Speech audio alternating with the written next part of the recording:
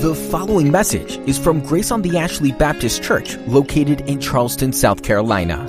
For more information about Grace on the Ashley, visit graceontheashley.org. Let's pray.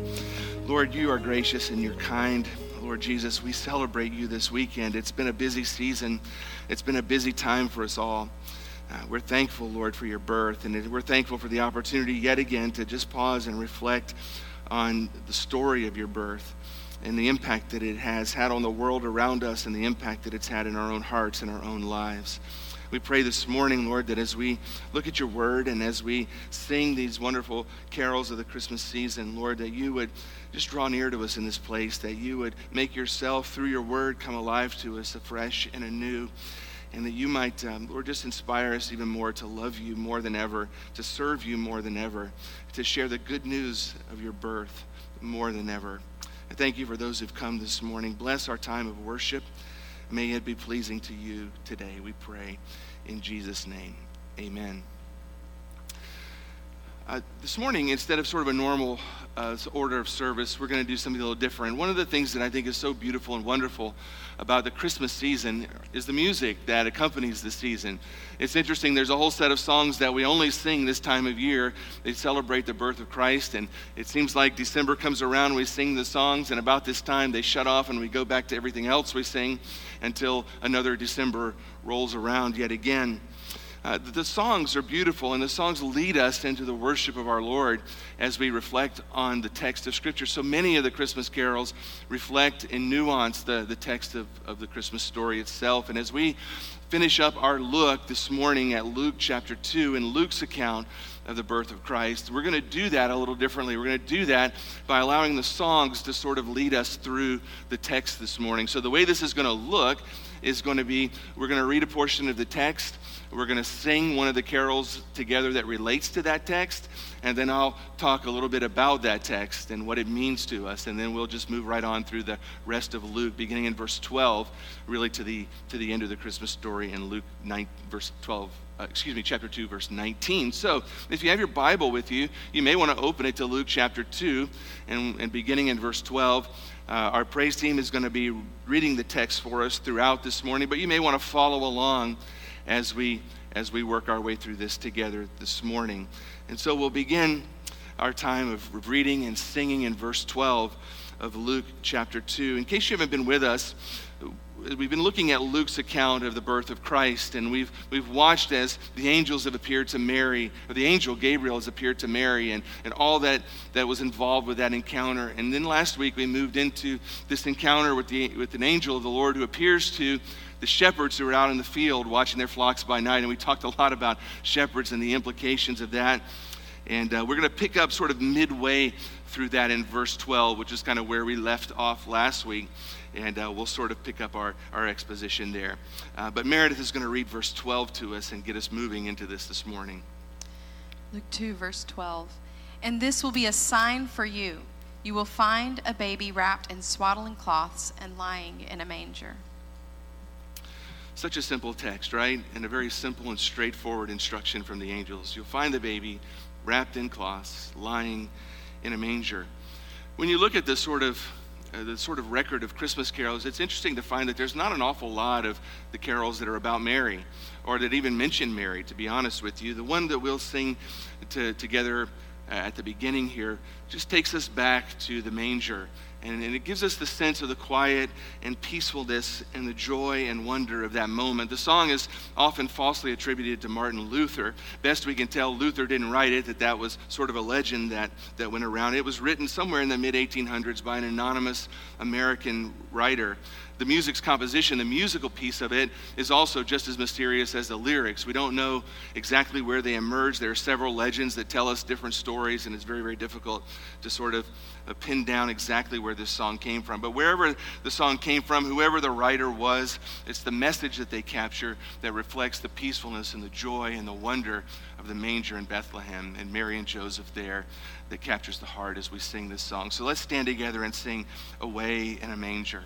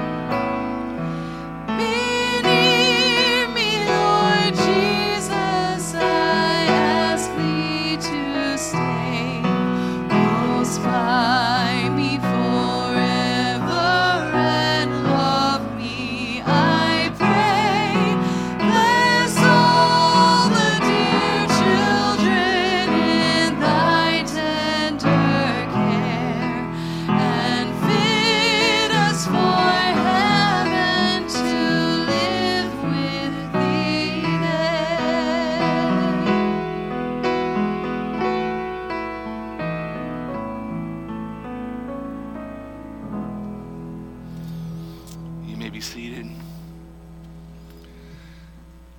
Well, it's here in the manger that just shy of the manger that we were left off last week in Luke's gospel in verse 12. The angel appears to the shepherds, and he tells them that there's a sign that they should follow, a sign that they need to be aware of. Well, what was the sign? Well, he had told them already the location of the baby. Do you remember where that was just previous to this? Unto you is born this day where?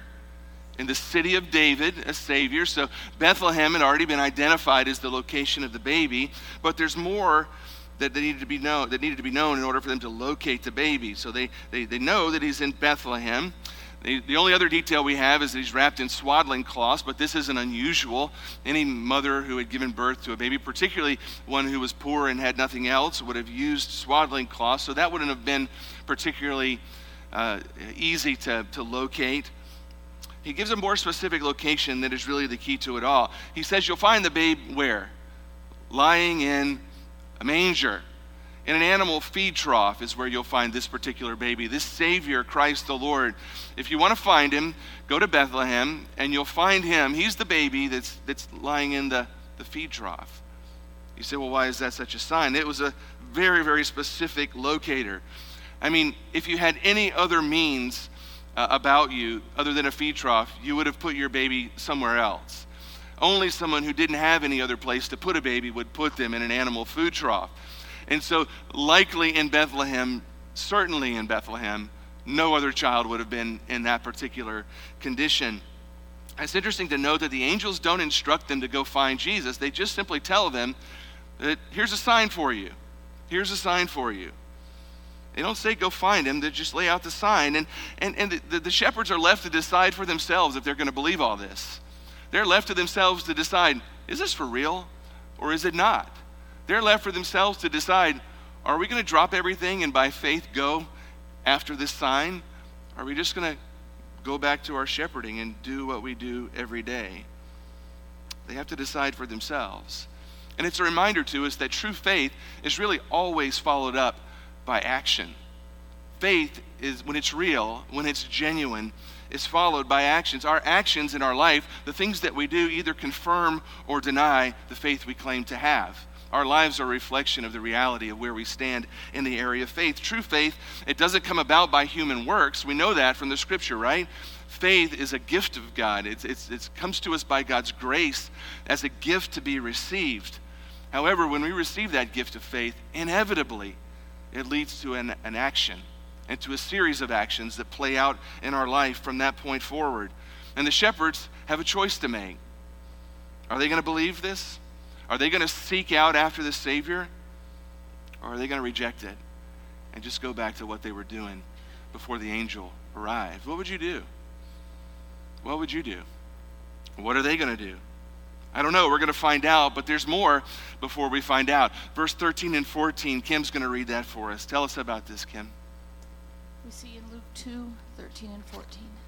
And suddenly there was with the angel a multitude of the heavenly host, praising God and saying, Glory to God in the highest, and on earth peace among those with whom he is pleased. What a twist in the story, right? What a twist in the story. One of the songs that captures the whole wonder and glory of this moment is the song called Angels We Have Heard on High. It was written by obscure French poets somewhere around 1855. So it's been around for a while. And the refrain of the song was literally written by angels, right? It's literally what the angels said or sang on this particular event. And singing the song, particularly the refrain, just it brings a smile to your face. I dare you as we sing this to not smile as you sing Gloria in excelsis Deo. You can't help it. It just lifts our hearts heavenward and reminds us of the glory and the wonder of what God was doing on that particular day as announced by these angels. So let's stand together and let's sing Angels We Have Heard on High. See if it brings a smile to your face.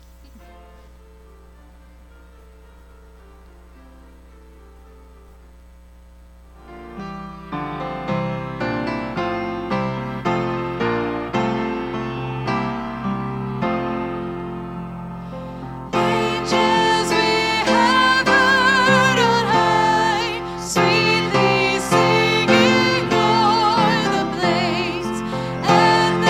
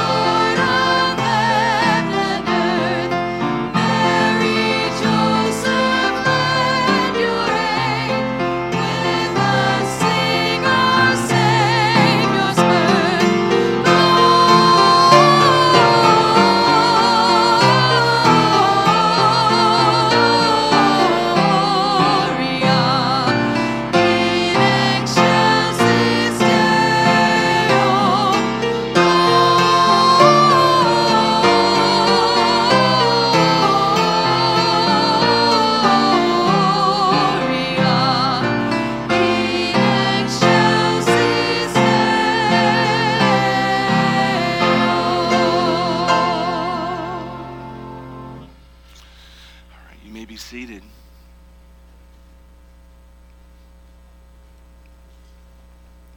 Well, up to this point in the account of the shepherds, we've only had one angel that's been on the scene, right? One angel showed up and told them, don't be afraid, I bring you good news of great joy. But it doesn't stay that way. In verse 13 and 14, we're told after the immediate angel that showed up gave them the sign of where they would find the baby, simply we're told, suddenly there was with the angel a multitude of the heavenly host praising God.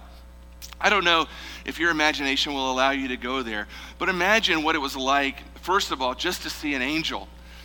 If that wasn't phenomenal enough, if that wasn't enough to blow a shepherd's mind, at this particular moment, the heavens literally open up and burst forth in heavenly worship for them to see. Not just one angel, not just two angels, not 3 or 4 angels, but a multitude of angels. A multitude of angels praising God and saying glory to God in the highest. It had to have been a show unlike any ever seen by human eyes. The word translated multitude here is literally a Greek word that means 10,000. We don't know if it was exactly 10,000 angels or if it was more or less that amount, but regardless, it was a lot.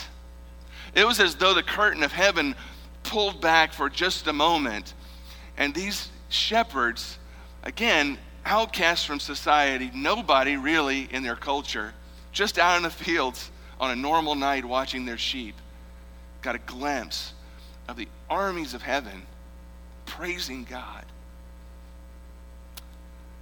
and saying, glory to God in the highest. I don't know how many it was, but it had to have blown their minds. If you remember and were with us last week, we talked about just how incredible angels are as creatures. They're created by God. They're impressive and they're incredible. They have powers well beyond our own. And the mere sight of one by a human being is cause for absolute sheer terror. That is the immediate reaction of everyone who sees an angel. Sheer terror. That's why they always say fear not from the very beginning if they don't want people to be afraid. If one angel can show up at the tomb of Jesus and just the sheer arrival and sight of that angel causes rugged Roman centurions to literally pass out from terror, can you imagine what it must have been like to see a multitude of the heavenly host? To see an army of those creatures in one glimpse. Must have been beyond comprehension. David Jeremiah says this. He says there was no practical task orientation about this incredible display by the armies of heaven, presented to the senses of the least important citizens in the whole province. He's right.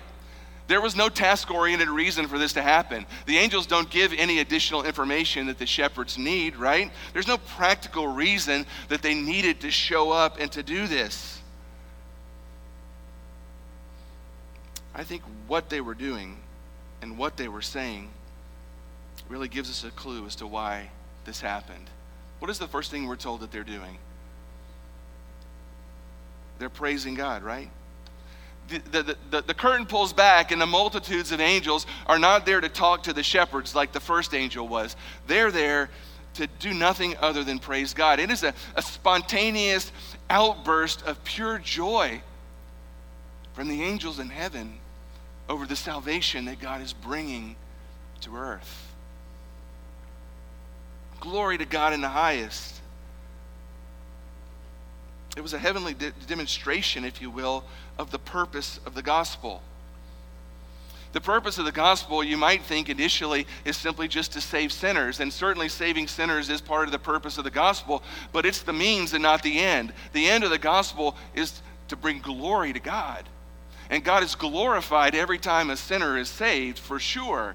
But the glory of God is what's at stake. And the glorification of God is the whole point and purpose of the gospel going out. That men and women like you and like me, sinners, might hear the gospel and be saved. And in doing so, magnify the grace and magnify the love and magnify the mercy of Almighty God and glorify Him for who He is and what He's done.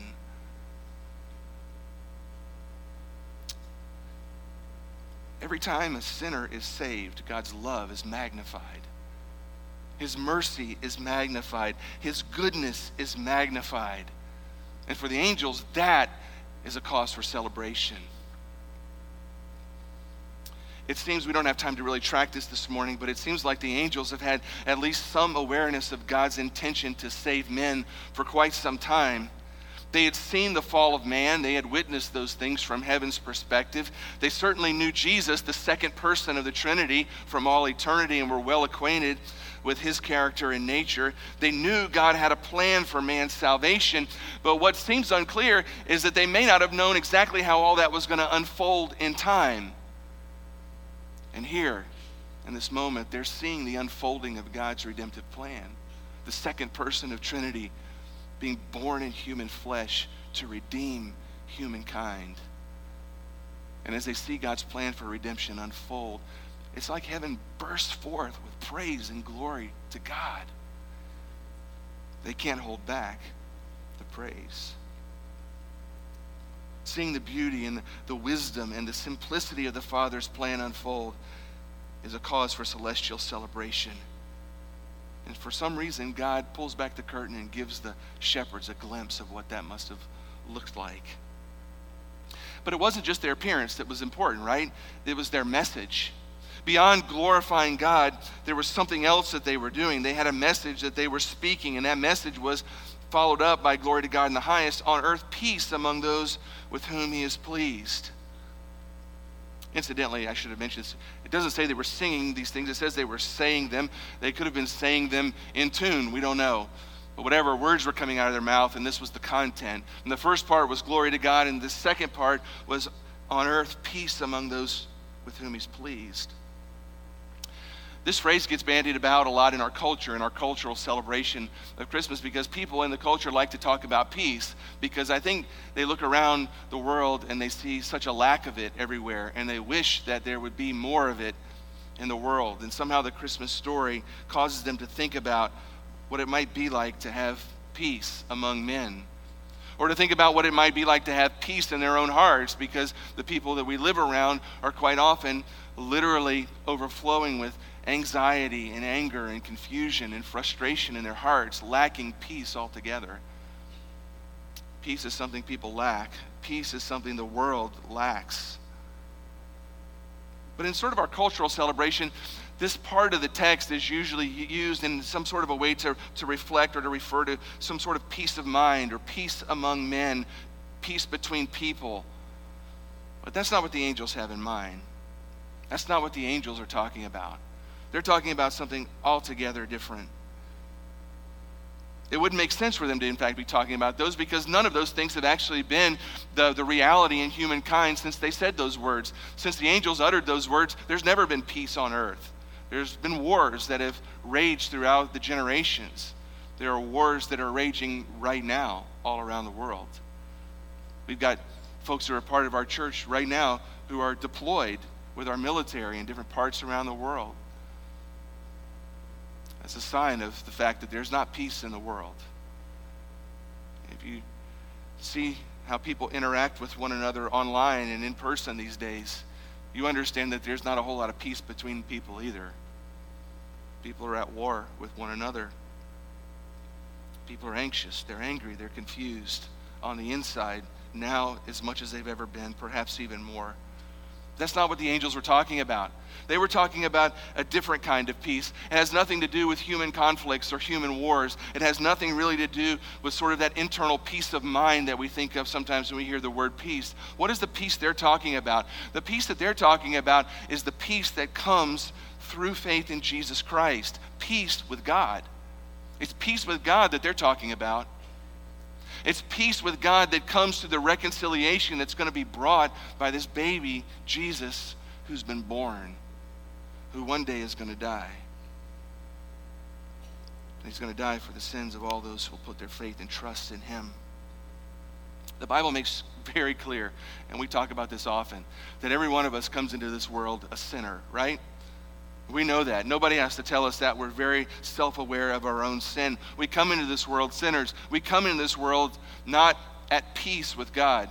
We come into this world not friends of God. The Bible declares that we come into this world at war with God, in rebellion against him. We are, in fact, his enemies as sinners who rebelled against his holy law. It's only by faith in Jesus Christ and his death on the cross that sinners, that enemies like us, are reconciled to our Maker. Those of us who were at war with him now are at peace because of what Christ has done. Romans 5:1 says this, therefore, since we've been justified by faith, we have peace with God through our Lord Jesus Christ. There's never going to be peace between men until men are at peace with God. There's never going to be a true peace of mind and heart on the inside of a man or a woman until they are at peace with God. And that only happens by the reconciliation bought by the Lord Jesus Christ. And so when the angels say glory to God in the highest, and on earth peace among men with whom he's pleased, they're talking about what's getting ready to happen as God's plan of redemption unfolds. And men and women come to the Lord Jesus Christ by faith and are reconciled with God. And the war that they've been waging against their Maker comes to an end. And peace replaces it. What a remarkable thing. What a remarkable thing to sing about and to celebrate. Well, if you would turn your attention to verses 15 and 16, Keegan is going to recite those for us this morning. Listen and read along. Luke 2:15 and 16 says, when the angels went away from them into heaven, the shepherds said to one another, let us go over to Bethlehem and see this thing that has happened, which the Lord has made known to us. And they went with haste and found Mary and Joseph and the baby lying in a manger. You've probably never heard of an individual by the name of Phillips Brooks. He was one of the great preachers, one of the greatest preachers in 19th century America. He was the pastor of Holy Trinity Church in Philadelphia for a number of years, and he led his church literally through one of the bloodiest times in American history, through the Civil War. He was, in fact, called and invited to come and deliver the message at Abraham Lincoln's funeral service. In 1865, Phillips Brooks, this pastor, was given a sabbatical for a year, and he was tasked with going to Europe, and he spent a good bit of time in the Middle East while he was there, and he spent a good bit of time in Israel. And during his time in Israel, Christmas rolled around, and on Christmas Eve, he decided to get away from the hustle and bustle of Jerusalem, and he got a horse. Yeah, not a Chevy or a Honda. He got a horse, and he headed out across the fields toward Bethlehem. And during that Christmas Eve night, he rode through the fields that are likely where the shepherds had been keeping watch over their flocks in this text. And he makes his way to Bethlehem, the traditional place, particularly where Jesus was born. And he attends a church service that's taking place there in that little town, which was still a small village in Phillips Brooks' days. Albert Bailey, the hymnologist, says the service was conducted in Constantine's ancient basilica, built over the traditional site of the Nativity, a cave. The service lasted, listen with me here, from 10 p.m. to 3 a.m. Christmas Eve. 10 p.m. to 3 a.m. I mean, you talk about some serious fanny fatigue by that point, right? They had it by 3 a.m. But he attended this service, and the quiet ride through those fields that night and the service that he witnessed in that particular place, for some reason, those two things came together in his life, and God met him there in those things in a powerful way. And the Christmas story came alive to him like never before. He would later try to tell his family and friends about the impact of that on his life, and he said for 2 years he could never find the right words to be able to express what God did in him that night. And on that particular sequence of events, it was so overwhelming, he said to his family, it will forever be singing in my soul. 2 years later, after he returned from home, they needed a Christmas carol for a Sunday school Christmas program of all things, right? Left to the pastor to write the Christmas carol. And finally on this Christmas, the words came to him to describe that night and those events from 2 years earlier. He needed lyrics because he wrote the lyrics, but he needed a melody and a tune, so he quickly handed off the lyrics to his church organist, a man by the name of Louis Redner, who was the organist and the church Sunday school superintendent. Who remembers going to church and having a Sunday school superintendent? They were still around in my childhood, right? That's what Louis Redner was. He struggled as much as Phillips Brooks did in writing the music and said he could never find music to fit the lyrics. He literally went to bed on Christmas Eve of that year without any music for this song. But God woke him up in the middle of the night with this tune that we'll sing in a moment ringing in his ears. And he got out of his bed, he rubbed the sleep out of his eyes, and he began to pen the music to go with the lyrics. And he finished it on Christmas morning just in time for the Sunday school program. Isn't God good? Phillips Brooks once wrote in his sermon this. He said, "It's while you're patiently toiling at the little tasks of life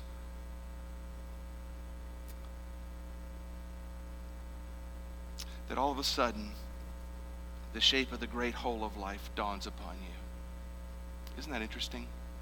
It's in the little moments of just toiling about the normal things of life that God opens up the great truths of his word to us and shows us what life really means. I'm sure you've never read a sermon by Phillips Brooks, but you've sung his song hundreds, maybe even thousands of times. So let's add one more time to that by standing and singing "O Little Town of Bethlehem."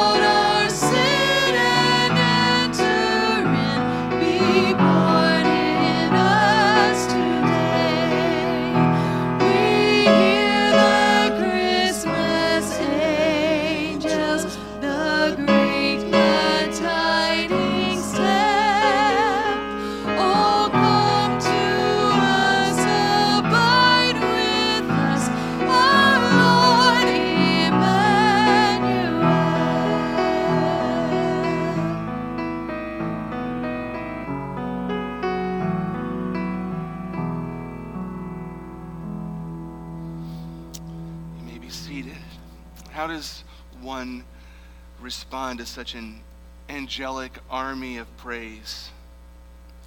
These outcast shepherds certainly had no context for some experience like this. Nothing like this had ever happened to shepherds.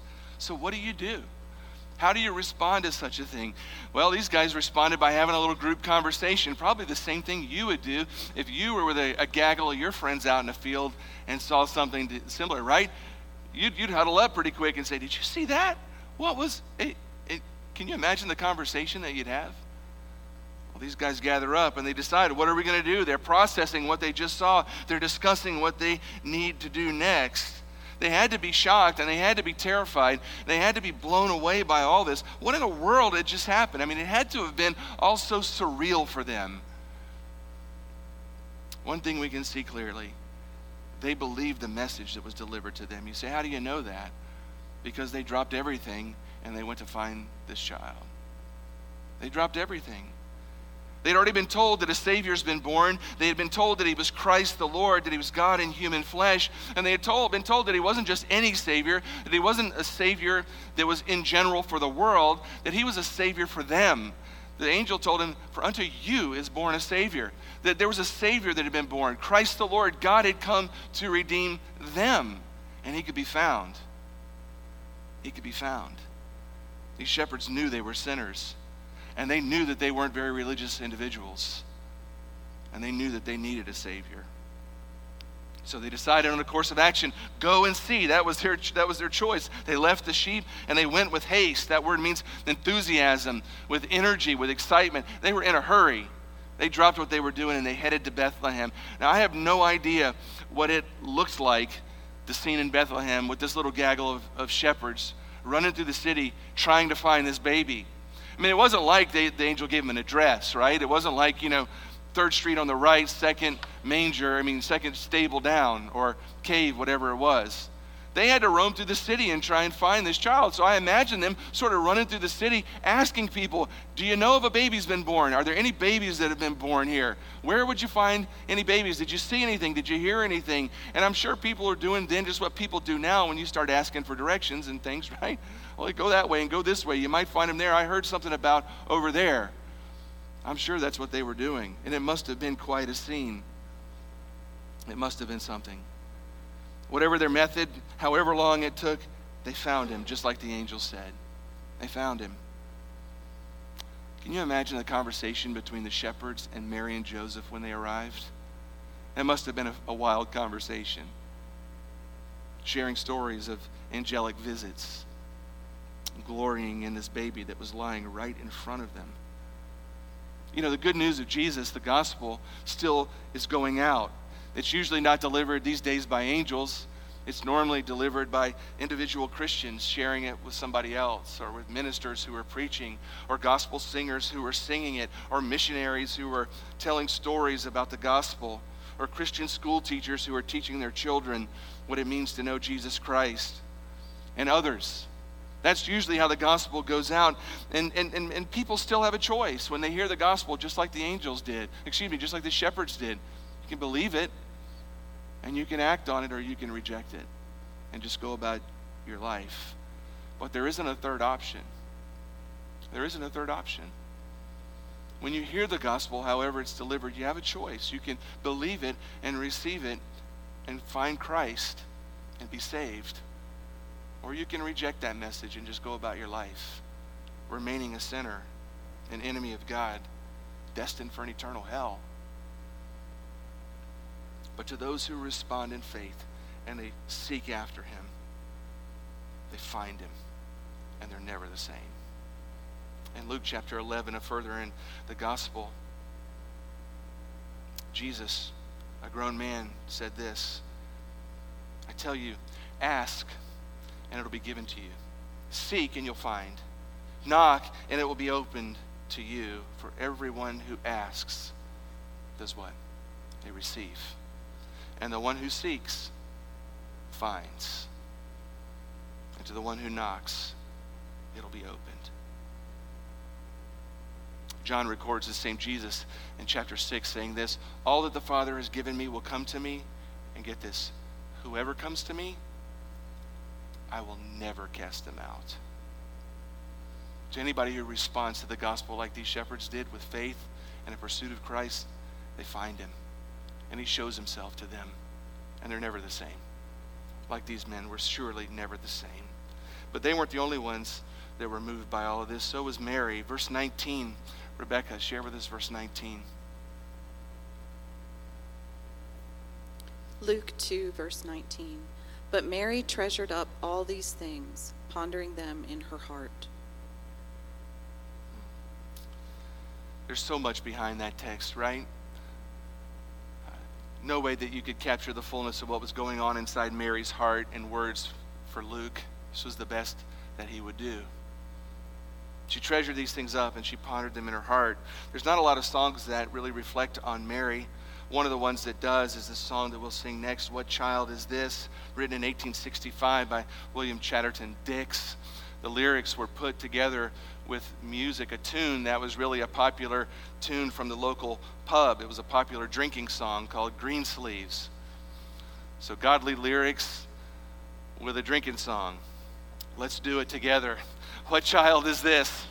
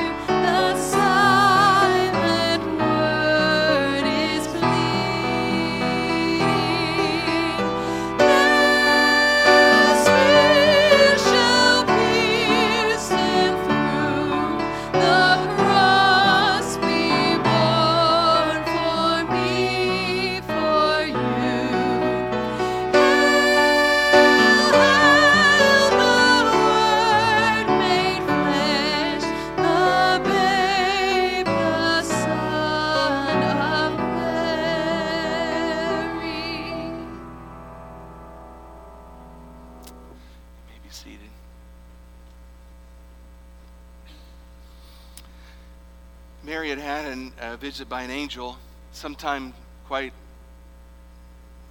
sort of long before this particular event. It was the angel Gabriel, and he had told her some information. He had told her that she was going to give birth to a son as a virgin. He had told her that this son would be the Son of God, and that he would be the Savior of the world, and that he was going to be heir to David's throne, and that he was going to be the Messiah who was going to be God in human flesh. That was the angel Gabriel had told Mary this long ago. Though this seemed incredible, the angel said, Mary, don't doubt it. Believe me when I tell you this is going to happen, because nothing is impossible with God. However, that encounter, in spite of what the angel told her, there must have been so much that she didn't understand, right? There had to be so much of how this was going to unfold that Mary just didn't know, that she had to observe and figure out as it unfolded in front of her. Exactly how was this going to happen? Exactly what would he look like? Would her pregnancy be the same as any other, or would there be differences when he was born? Would he look just like any other kid, or would there be something about his appearance that would let her know that he was indeed who the angel said he would be? Well, by the time we get to this part of the story, he's born, and there's nothing about his physical birth that would give any indication that he was different than any other child. And I'm sure at this point, Mary must have wondered, is this all real? Because he looks just like any other little boy. Despite what the carol we sang earlier said, he did cry like any other baby. There was nothing unusual about his physical appearance or his physical birth. There's so much she didn't understand. You may remember from reading the Gospels that a little bit later on in his life, they go to Jerusalem and they go to dedicate him to the Lord, and they go in a caravan and they leave Jerusalem, and somewhere along the trip back, Mary and Joseph realize that they've forgotten something really important, their kid. He's back in Jerusalem. And like any panicked parents, they go running back to find him, and they locate him. Where is he located? Well, he's located in the temple. And this conversation between parents and child is probably similar to the conversation you would have, at least from the parents' side of it. Where were you? What were you doing? Don't you know you were scared to death? But Jesus said to them, why were you looking for me? Did you not know that I must be in my Father's house? And then Luke tells us this, and they, that's Mary and Joseph, they didn't understand the saying that he had spoken to them. They didn't know what he was talking about. They didn't understand the full picture. Mary didn't know exactly what was going on. At the beginning of his ministry, as Jesus goes out and he calls disciples to himself, in Mark chapter 3, verse 21, we're told this, and when his family heard about it, they went out to seize him, for they were saying, he's out of his mind. Jesus launches his ministry, and Mary and the rest of the family don't know what's going on. They don't have the full picture. At least in that moment, they thought he was out of his mind. When Jesus was born, Mary must have pondered a lot of things. He wasn't born with a little golden halo on his head. He wasn't born with a t-shirt that said something like, came from heaven and all I brought is this t-shirt. Right? He just looked like any other kid. And Mary must have looked at him and wondered if it was all true. I think that's why this shepherd's visit must have been such a wonderful thing for her. Such a wonderful reassurance that what God had told her months and months and months earlier was really true and had really come to pass. I think the visit of the shepherds to Mary was a remarkable example of the grace of God toward her. Though the world didn't notice anything different about the birth of her son, he was not ordinary. He was exactly who Gabriel said he would be. And that was the message that this little band of shepherds came to Mary and reminded her of. He is who he said he is. Mary, he might look like any other baby, but he's not like any other baby. He is the Messiah. He's the Savior. Had to have been a wonderful reminder to her of those words of Gabriel. Nothing is what? It's impossible with God. Nothing's impossible. Nothing's impossible. That message is just as true today as it was then. Even when our lives seem bleak and it doesn't look like God is coming through for us in the ways that he's promised, it's important for us to pause and remember. Just because we can't see how his plan is unfolding in a moment, just because we don't understand all the details of what's happening in us and around us at any given time, it doesn't mean he's not working. He's faithful to his promise. So Mary treasured these things. She pondered what was yet to come. Had to have been a wonderful thing. Well, the story concludes in verses 17 and 18 and 20. Danielle, would you read those for us? 17, 18, and 20. And when they saw it, they made known the saying that had been told them concerning this child. And all who heard it wondered at what the shepherds told them. And the shepherds returned, glorifying and praising God for all they had heard and seen as it had been told them. Remarkable, remarkable way to end the story. I think one of the things that's most intriguing about Western Christianity, in which you and I live, is how few people, how few Christians, actually ever tell anybody else about the gospel of Jesus Christ. It's a sad reality. I ran across an article just this week, and here was the title of the article: Sharing Faith is Increasingly Optional for Christians. Now, that caught my attention. As I read through it, they were reporting on a survey that had been done by the Barna Group that was a follow-up from a survey done way back in 1993. And they were asking people who identified as Christians questions about evangelism and about telling other people about the good news of Christ. And it was pretty remarkable what they found, at least in the change in responses from 1993 to 2018. When given this statement and asked, do you agree with it? Here was the statement: every Christian has a responsibility to share their faith. In 1993, 89% of people, the believers in the survey, agreed with that. 89%. I still think that's kind of low, right? If they read a Bible at some point. By 2018, that number had gone down to 65%. In just 25 years, 24% less. The trend is in the direction of more and more. That's the title. Fewer and fewer Christians think it's important to share their faith. That's the title. It's now optional. Given this statement, during the last 12 months, I explained my religious beliefs to someone who had different beliefs in hope that they might accept Jesus Christ as their Savior. Out of born-again Christians, only 54% answered in the affirmative. Basically half. An interesting note from that survey was this: which generation do you think in that survey has in recent years been the only generation among evangelical Christians where evangelism is on the rise? Boomers, busters, millennials, Gen Z? It was millennials. Millennials who get a pretty bad rap from generations that are older than them for playing video games and such, are the only generation where evangelism is on the rise. An interesting sort of a note. The authors summarized this. They said this: the truth is, most Christians are busy with other things. Day-to-day normal life, jobs, kids, budgets, sports, weather, and what's premiering on Netflix this week. None of that's bad, but the unfortunate reality is that most adults don't seem to connect their everyday experiences with their faith. Or at least, they aren't talking about it if they do. The glaring reality from the surveys is that most Christians don't talk to anybody else about their faith. It's a stark contrast to their reaction and response to these shepherds, isn't it? I mean, we see two distinct reactions from them at the end of this text, right? First, we're told that they witnessed. They were so moved and so changed by this whole experience, they literally could not help telling everybody in their path what they had just experienced. They didn't need any particular training.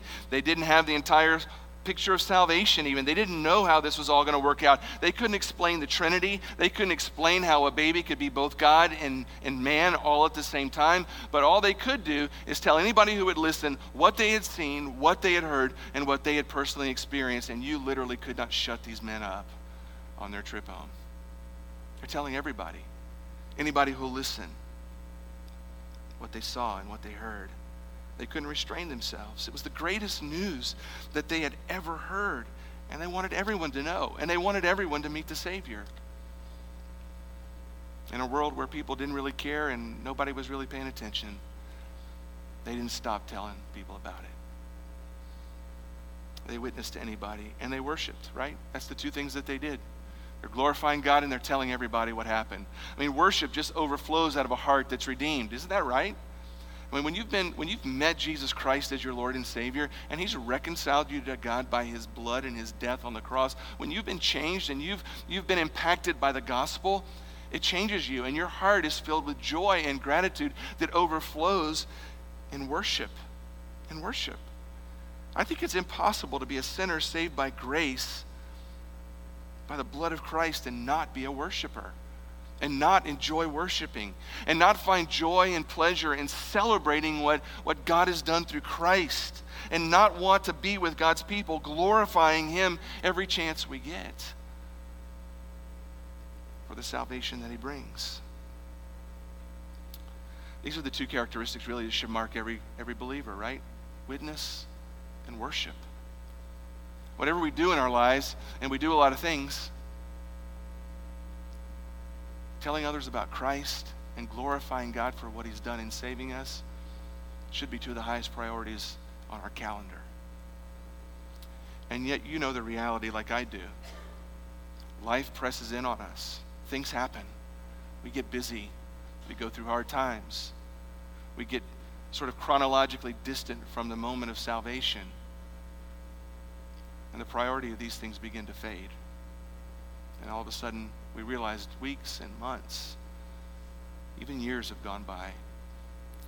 We've never told anybody about Christ and what he's done for us. Before we know it, weeks have gone by, months have gone by, maybe even years have gone by since we've gathered with God's people with joy and gratitude and worship. As we wrap up our time of looking at this morning, and really as we wrap up 2021 and we look forward toward 2022, I think the ending of the story is a great place for us to pause and to reflect on our own lives in those two areas, right? Worship and witness. As we think about making sort of changes in our life in the new year, I wonder if those are two areas of your life that need some adjustment for the new year. The priority of telling people about Christ and the priority of worshiping.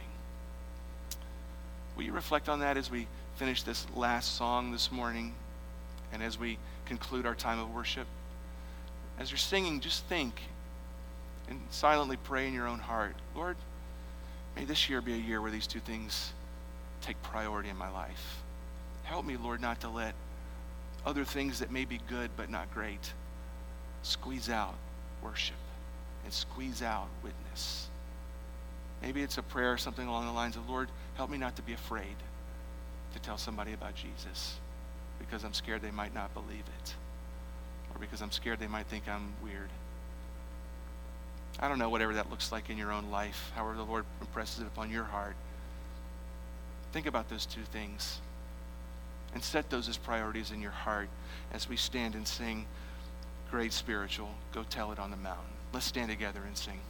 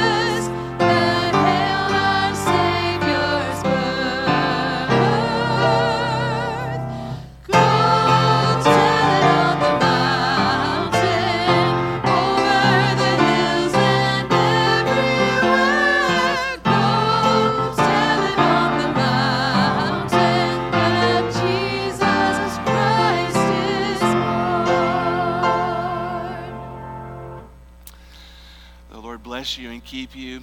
May you have a wonderful afternoon with your families of rest and recuperation from a busy season. And may you reflect this afternoon on your heart, worship and witness for a new year. Let's pray together. Lord Jesus, you're wonderful beyond our imagination. Lord, you've revealed yourself to us in your word, and you still are far more than what we could ever hope for and dream of or even imagine. Your glory and your majesty. Lord, what a day it's going to be when we see you face to face, when we meet you in all of your wonder and all of your beauty, and find the fulfillment of our faith in your presence.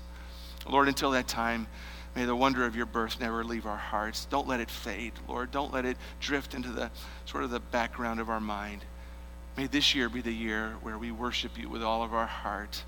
May this year be the year where we tell somebody else the good news that a Savior's been born, Christ the Lord. We pray these things in Jesus' name. Amen. God bless you as you go.